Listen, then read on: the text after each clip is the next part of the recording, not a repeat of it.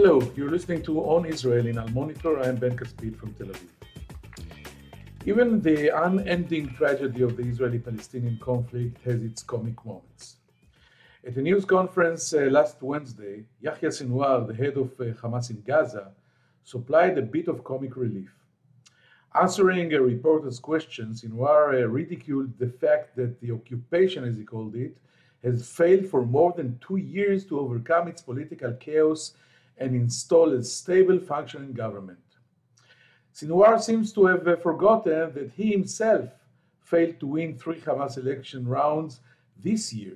But Sinwar did win the 4th round, which is more than can be said of Benjamin Netanyahu, who even after 4 elections still leads a mostly paralyzed transition government, plunging from legal and political crisis to the next, and most recently into the Gaza crisis. Despite his problems, Netanyahu had it so much easier when Donald Trump was president. Trump gave Netanyahu backing for absolutely everything he wanted to do. Israel was euphoric. Nationalists, Israeli settlers wandered the halls of the West Wing. The Palestinian issue was shoved under the bus. Gaza was under siege, and Hassan Nasrallah was hiding out in his bunker trying to deal with Lebanon's existential problems. Everything came crashing down once Trump flew off to his fairy tale life in Florida. The harsh realities of the Middle East were back. The fighting with Gaza earlier this month ended in a military victory for Israel, but a resounding triumph for Hamas in terms of public perception. Nasrallah, riding the coattails of Sinwar's success, went back to issuing threats, and at the same time, the US went back to negotiating with Iran. Wait, that's not all. Even as Israel was intercepting rockets from Gaza, Arabs and Jews were fighting on the streets of mixed towns, raising the dreaded nightmare scenario in which Israel's Arab citizens rise up against the Jewish state, even as its Arab neighbors attack its borders. In this nightmare, the army is overpowered and life in Israel becomes hell. The Shin Bet security agency puts the number of Arab rioters inside Israel earlier this month at 7,000, a tiny fraction of the country's 1.6 million Arabs. But the scenes were frightening enough to conjure up all the phobias and traumas of pogroms and the Holocaust embedded in a collective Jewish memories. We will talk today about this with our guest, Ruth Wasserman Lande, a former diplomat, a researcher, and social activist. Ruth Lande lectures on Israel's relations with the Arab world and on Israel's complex tribal society. She is a doctoral candidate. She served as deputy Israeli ambassador to Egypt and did a brief stint as a Knesset member for the Blue and White Party. She also advised the late President Shimon Peres on social initiatives, among them the rehabilitation of an Arab Bedouin village. She has lived with her family in the mixed Jewish-Arab town of Lod, which was the main flashpoint of the recent rioting, where a Jewish resident was lynched to death by an Arab mob. Ruth Wasserman Lande, join us right after this brief break.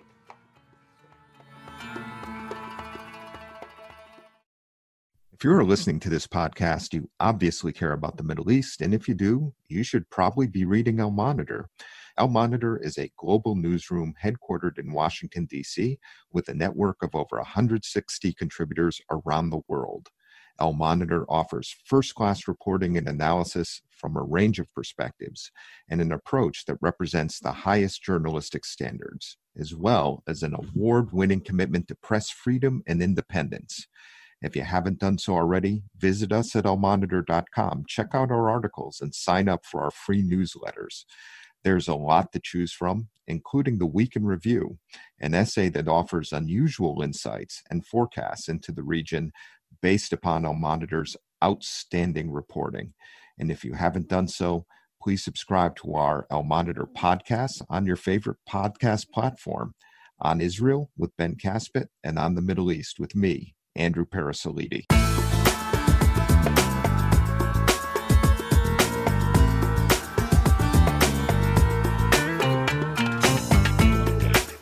Now, let's say hello to my friend and colleague, Ruth Wasserman Lande. Hi, Ruth. How are you doing this evening or morning? Very good. How are you, Ben? Thank you. Let's dive into business and start with the domestic routing that we've seen in Israel for 10 or 11 days during the last operation in Gaza. How would you define what happened here in May 2021? An uprising by Israel's Arab minority, a taste of Israel's most horrific nightmare, or isolated local events rather than a strategic development? You know, Ben, first of all, I would say that the 11 days that we've experienced in Israel were quite traumatic for a lot of Israelis, especially those Jewish people living in mixed cities like Lod, Acre, and others, even Haifa, because they were Arab citizens of the state of Israel who had begun to throw stones, to even shoot with with gunfire and do things that are, I would even say more than rioting, but truly antagonistic towards their Jewish neighbors. And your questions are right on spot. The question is there indeed an uprising? I think that the answer is not at all. On the contrary, I think that there was an instigation by the word Al-Aqsa, and that instigation was purposefully and even budget-wise maneuvered from outside. The Hamas this time, I think, wanted to take on a kind of a role that was not only let my people go kind of thing within Gaza, but really to instigate a kind of, I am the owner or the fatherhead of the Palestinian people in general, and therefore I'll be the role player of head of freeing Jerusalem, freeing the entire state of Israel, and really liberating the whole of Palestine from 1948. And just by using that key word, Al-Aqsa, it sort of opened up a Pandora's box and allowed for really quite seriously violent rioting to take place. Now, that obviously goes hand in hand with a situation that is already in place for several years, and that's the terrible crime and violence that we see within the Arab-Israeli society that has truly gone way, way over the border in terms of its rate, its number, and its quite violent acts of murder and so on between Arab, let's say, underworld figures and the Arab-Israeli population in general. I agree with you 100%, and I want to talk a little more about it because, as you said, it was very traumatic, even for a veteran journalist like myself. And I think we have to say that it was not only a one-sided rioting, because there were a lot of Jews that were retaliating, and then a lynch attempt in Bat Yam and many other places.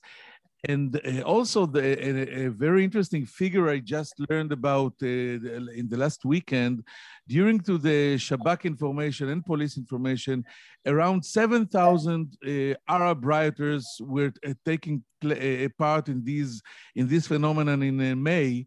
So it is exactly like you said. It is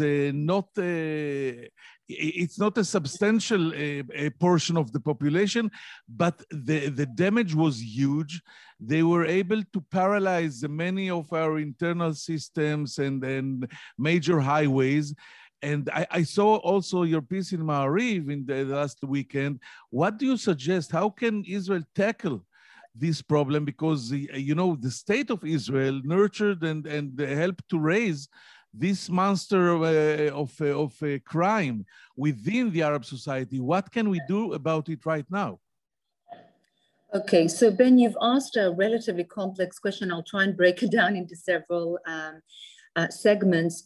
First of all, let me address what you said that is very dire, and that is of course, the Jewish lynching. So you said it happened on a number of occasions.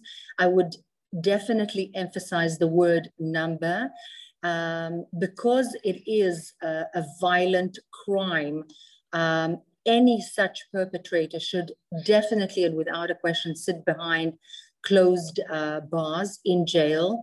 And yet I feel the need to correct the impression that there's any kind of symmetry, not that that makes that any less dire, but there were a very few number of instigated offenses really perpetrated against Arabs.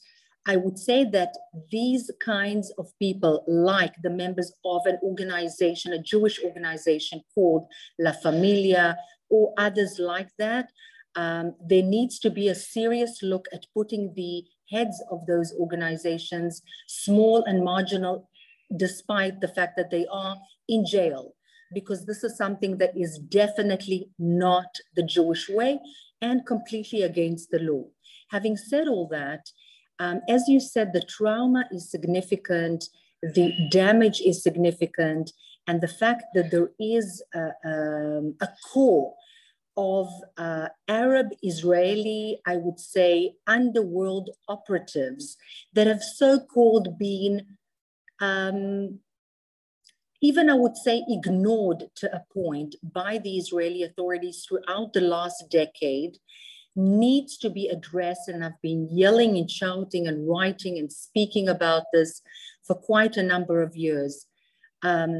We see murders in broad daylight within the Arab villages throughout Israel on a weekly basis. We see the issue of protection and asking for money from businesses throughout Israel by Arab underworld operatives. We see a huge, unbelievable number of illegal weapons being carried and used by Arab operatives within Israel. And I'll even go further and say, Ben, that when the members of Knesset, the Arab members of Knesset, not only did they not try to quiet the fuel and to, let's say, quiet the winds of violence in the recent uprising with Hamas and so on, but in fact, they called for an all-day kind of a demonstration by the Arab population. Now, let's say that that's okay, provided that the demonstrations are quiet.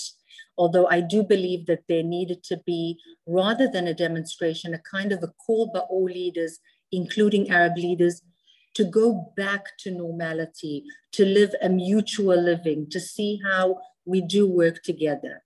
There were indeed these kind of leaders, and I saw them in the mayors of the Arab villages, some of them very courageous indeed.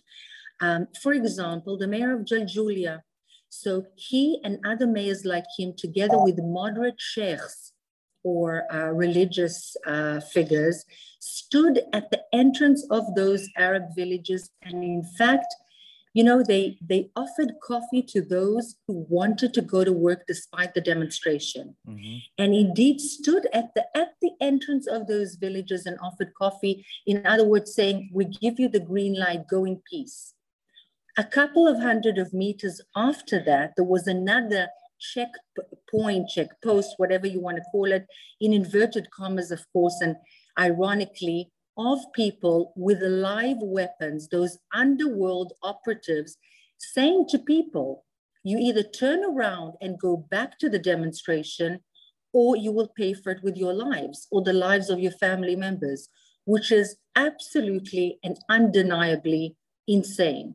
And what I wrote in the Maariv piece that you've mentioned, and what I've been advocating for quite a while, is a very simple yet difficult kind of equation.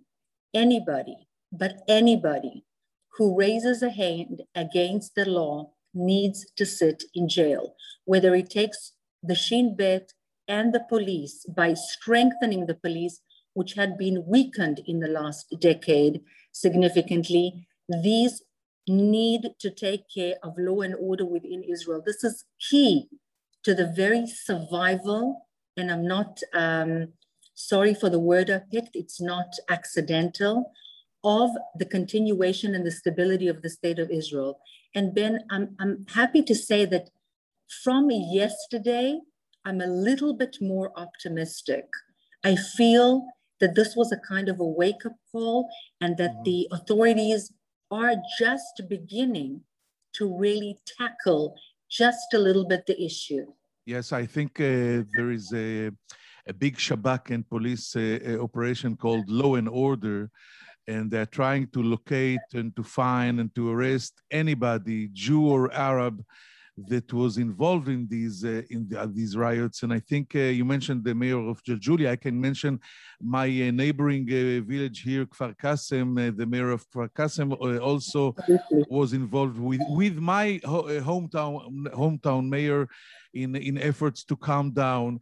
And I want you to try to get inside the Arab-Israeli soul for me. Could you try to describe? By the way, I think I read somewhere that you lived with your family in Acre. In Lod, where the heart of the rioting was located. And could you try to describe the feelings, interests, and identity of the average Israeli Arab citizen? Which is stronger, his or her hatred of the country or love of the Israeli country? Although they suffer from some discrimination, do they appreciate the fact that they live in a democratic country, unlike many other Arabs? Would they want the Jewish state replaced by some sort of Palestinian state, or do they sense an affinity with their Israeli identity despite it all?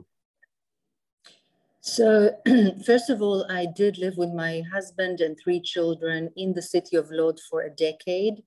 I no longer live there for almost 3 years, but knowing personally a lot of the people, both Arab and Jewish in Lod, I can definitely account for the true trauma that a lot of the Jewish inhabitants experience simply by seeing some of the Arab inhabitants whom they even personally know really take up arms, some of them live weapons and some just stones or sticks and so on, and attack either Israeli symbols like synagogues, which is dreadful in Islam and looked down upon by moderate Muslims, by the way, and people in general.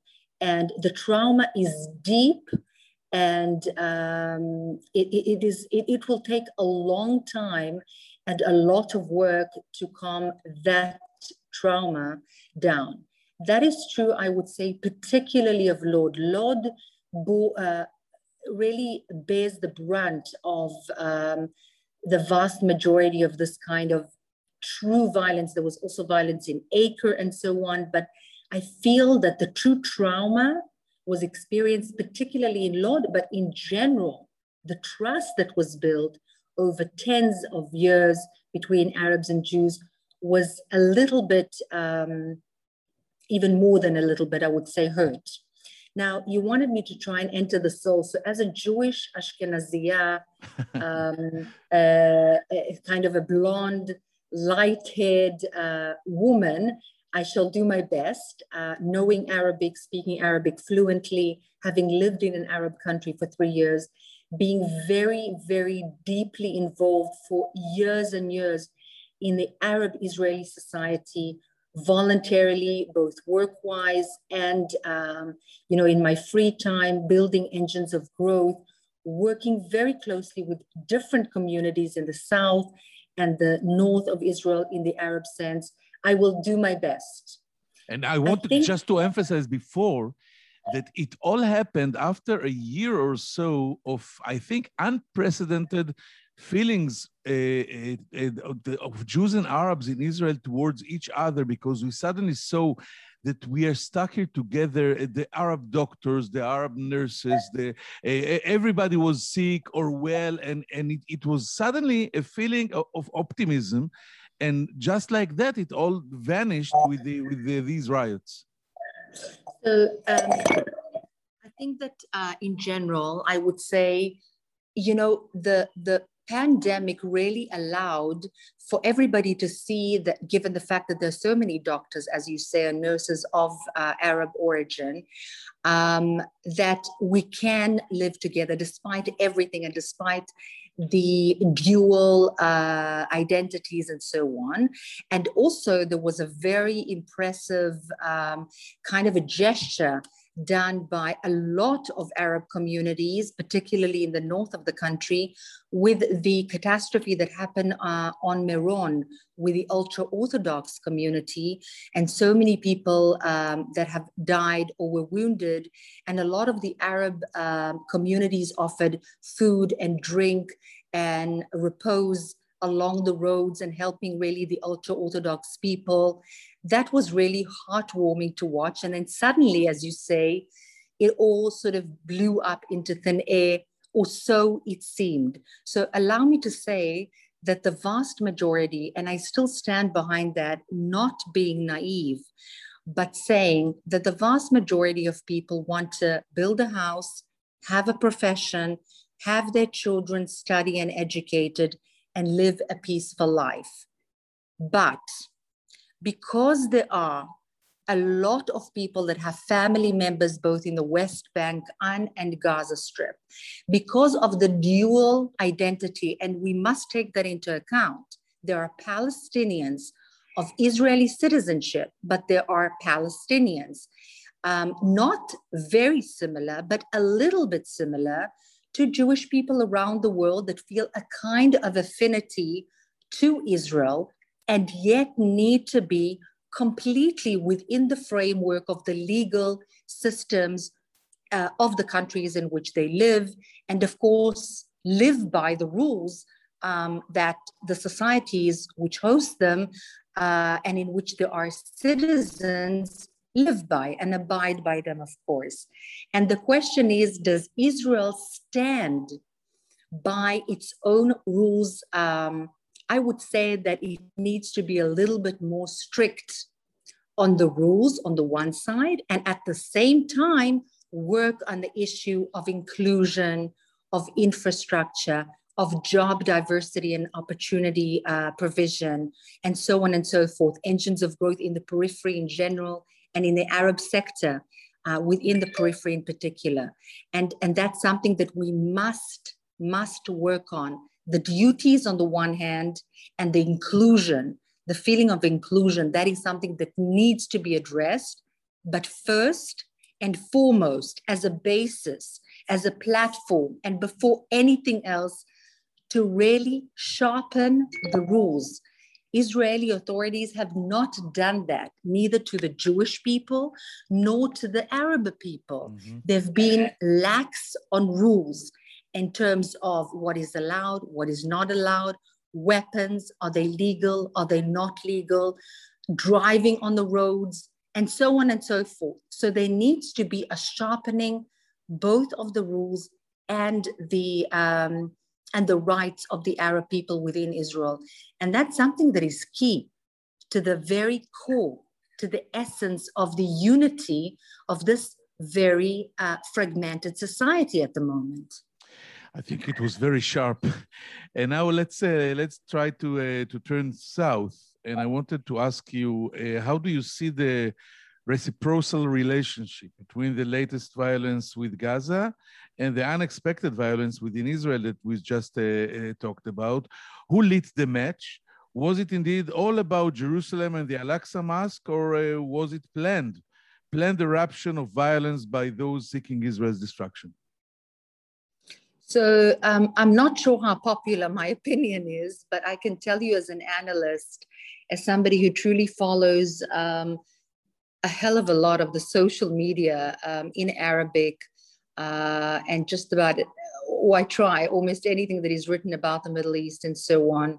And again, being very close to the Arab rhetoric within Israel, I think that the issue is much more on the macro level, on the strategic level, between the perpetrators of this round, and that's Hamas. But Hamas, let me remind whoever is listening, is the perpetrator on the tactical level. Hamas is the arm of a much larger perpetrator, and that's, of course, Iran. But I would dare add to the equation a role player that is rarely mentioned, and that's Qatar.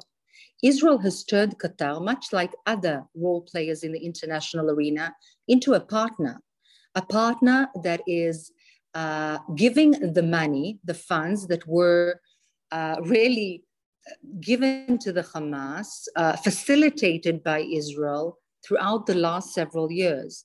Qatar is an instigator of a lot of unrest, both in the Western world, including in the United States, as well as in the region. And I stand behind my words. And the question is, as you say, is there a larger plan? I believe that there is. Turkey, Qatar, Iran, using their arms vis-a-vis the Hezbollah in the north and Hamas in the south in order to create a kind of an uproar within Israel proper by the Arab Israelis on the one hand, and in the West Bank by the Palestinians there. Have they been very successful? No. They tried. They tried us out. They tried Israel to see how indeed strong the internal material is. And that's where we stood the test, and we shall stand the test right now.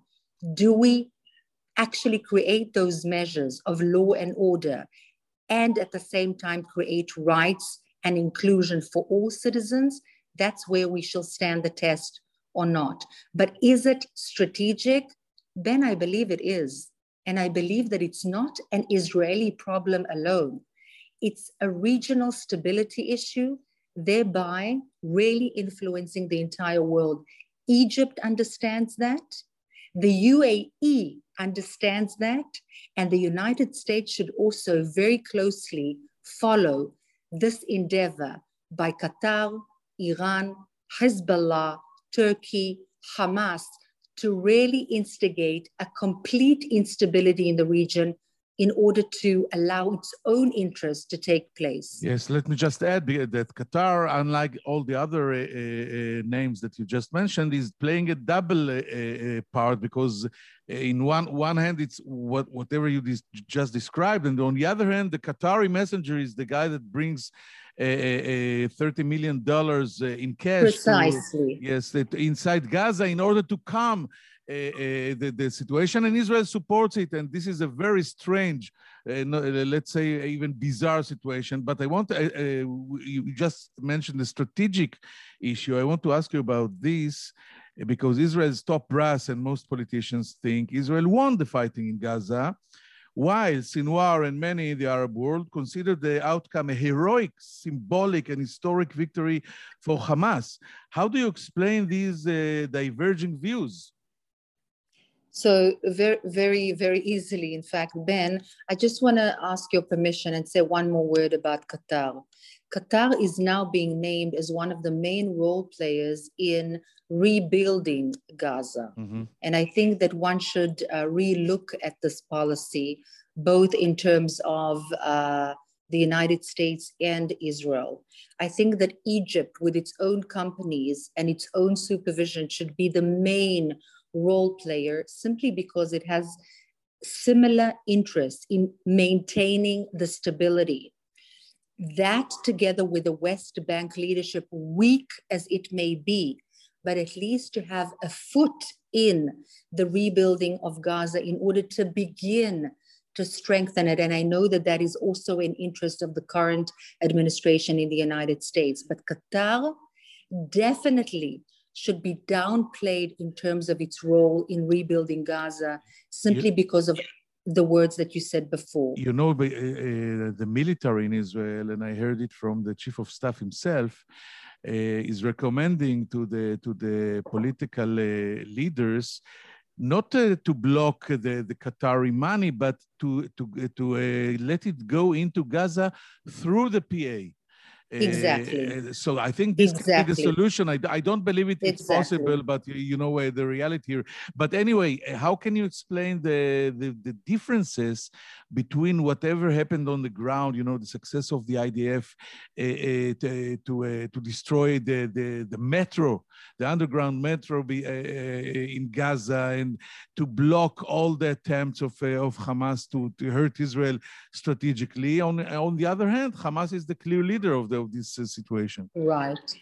So declaratively, you know, these kind of terrorist organizations have a kind of a very interesting rhetoric of always being successful whenever, you know, something happens vis-a-vis Israel or any other factor, in fact. And it's very, very painful. And, you know, it's heartbreaking, truly, that they take children and, you know, distribute candy to people who've lost their houses with all the rubble and the suffering, quite frankly, of the population that they take hostage and use as human shields within. The Gazan population is in a very, very bad shape. And to call it a success is, I mean, it's truly to make an ironic, very, very cynical joke of the matter. But of course, rhetorically, they have to do that in order to try and appear to their people as victorious. One more thing is on their side, and that's the social media, which is still largely unsupervised. There's so many people that, you know, continue this thread of anti-Israeli, blatant anti-Semitic and anti-Israeli rhetoric on the social media. And these celebrations, so-called and victorious celebrations by the Hamas feed that kind of social media, making it even larger than life itself. But in essence, de facto, the facts remain that militarily, there is a clear victory. Now, is there a side that is victorious in war? You know, Ben, we adults, we've seen a few things, of course not. But is there an army that can say, after 4,500 rockets being absolutely insanely thrown at civilian population in Israel, that have attacked the attacker and have gained significant, very measurable, victorious gains and objectives? Absolutely, yes, without a doubt. They can be measured, they can be numbered, they can be in an Excel sheet shown to the world. Does rhetoric work better in superficial terms, in terms of the greater public and public opinion in the world? Yes. And therefore, this empty, superficial rhetoric of the Hamas works quite well, but it has little to do with reality.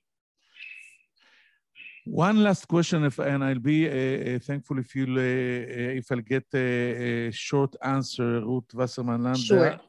Can you try to explain me, do you think the repeated military friction with Hamas and the eruption of Arab violence within Israel are a threat to Israel's flourishing relationship with a growing number of Arab and Muslim countries? I think that it can be a threat. I think that the UAE is very, very determined to show the world what a true peace agreement is. Its leadership made a stand.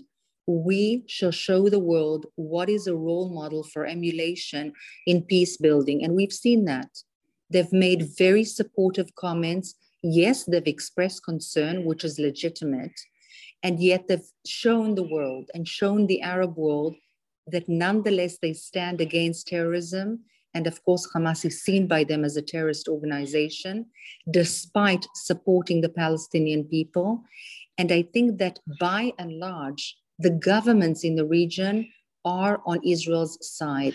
Will Turkey, Qatar, and Iran be our friends? I think it will take, let's put it very gently, a little bit longer. Let's wait and see and be patient. It was a fascinating conversation, Ruth Wasserman Lande. I thank you very much for this. Thank you, Ben, for the opportunity. We'll be back after a short break with some final thoughts. Thank you. Toda, Ruth. Thank you. Toda רבה.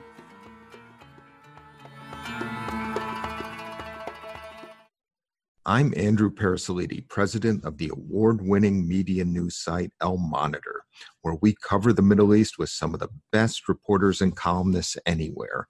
And I'm excited to announce our new podcast on the Middle East, where each week I will interview newsmakers from the U.S. and the region about the latest news and trends with additional commentary from our on-the-ground correspondents. Those of you who follow the region know that what happens in the Middle East doesn't stay in the Middle East.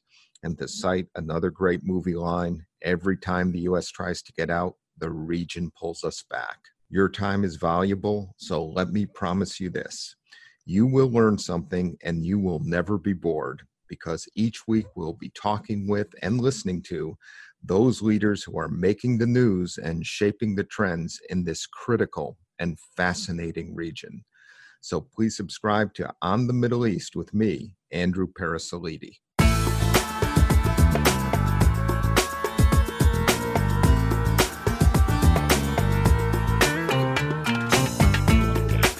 Thank you for staying with us. I think a major part of this interesting conversation with Ruth Wasserman Lande was focused in the internal situation within Israel between Israeli Arabs and the majority in Israel who are Jews. And Ruth Wasserman Lande said that the events during these 11 days of riots were traumatic for many Israelis, Jews and Arabs alike, especially Israelis who live in the mixed cities. By the way, she herself lived for a decade in Lod, one of the most problematic mixed cities in Israel. She did not say or define whatever we saw during these days as an uprising of the Arab population in Israel, but she thinks that Hamas started and ignited the deep feelings of every Muslim in Israel and outside of Israel to the word Al-Aqsa Mosque. This was a key word that opens a Pandora box that ignited the violence, according to Ruth Wasserman Lande. The deep real reason for the magnitude of the violence and the huge amount of illegal weapons and firearms that are held by Israeli Arabs for many years and ignored by the establishment and the state. Ruth Wasserman Lande said that Israel will not be able to ignore it anymore. It has to understand that this monster has to be contained and maybe start a special operation to put the heads of the crime families, especially within Arab population, behind bars and collect hundreds of thousands of illegal firearms and weapons that are held by this population. I hope you found it interesting, and I hope to find you here next week in On Israel in Al Monitor. I'm Ben Caspit from Tel Aviv. Take care.